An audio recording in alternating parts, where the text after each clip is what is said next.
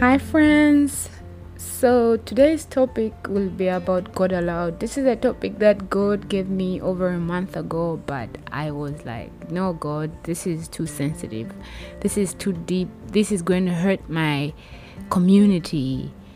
God has been telling me that believers are struggling with this, so I will just go right into it. The phrase God allowed. Why should Christians be careful when they say God has allowed something? It's a phrase a lot of believers use on several occasions. Is it an acceptable Christian understanding? Does God really allow many of the things we claim He has allowed? And honestly speaking, I feel like we put a lot on God. I feel like we're so blessed that God doesn't come down from heaven with a thundering voice and say, hey, you just accused me of allowing this, you just accused me of not stopping this from happening.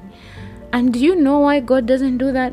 Because He's a patient God, because He's hoping that with time we will grow in knowledge and understanding and realize under what principles He operates. So there are a lot of occasions where you hear believers say, God has allowed this, or God did not stop this, or why is God good and yet He allows this from happening, or this is happening in my life because God wants this out of me.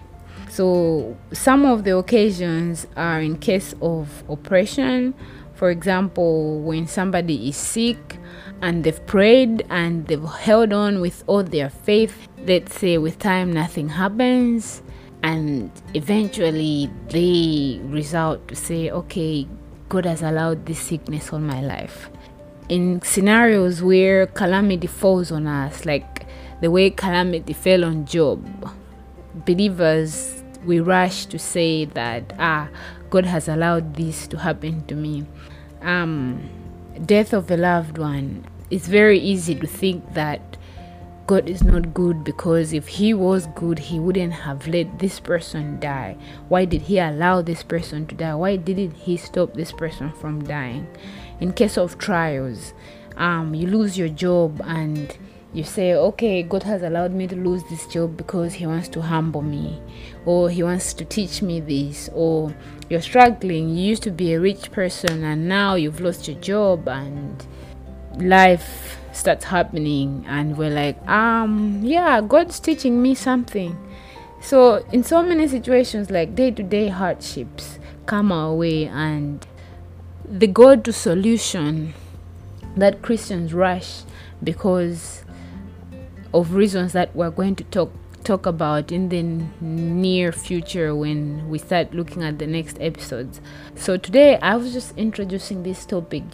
I know it's a widely talked about topic. People have addressed it in so many different ways. I've watched a lot of videos. I have watched a lot of preachers. I have read. I have discussed with friends.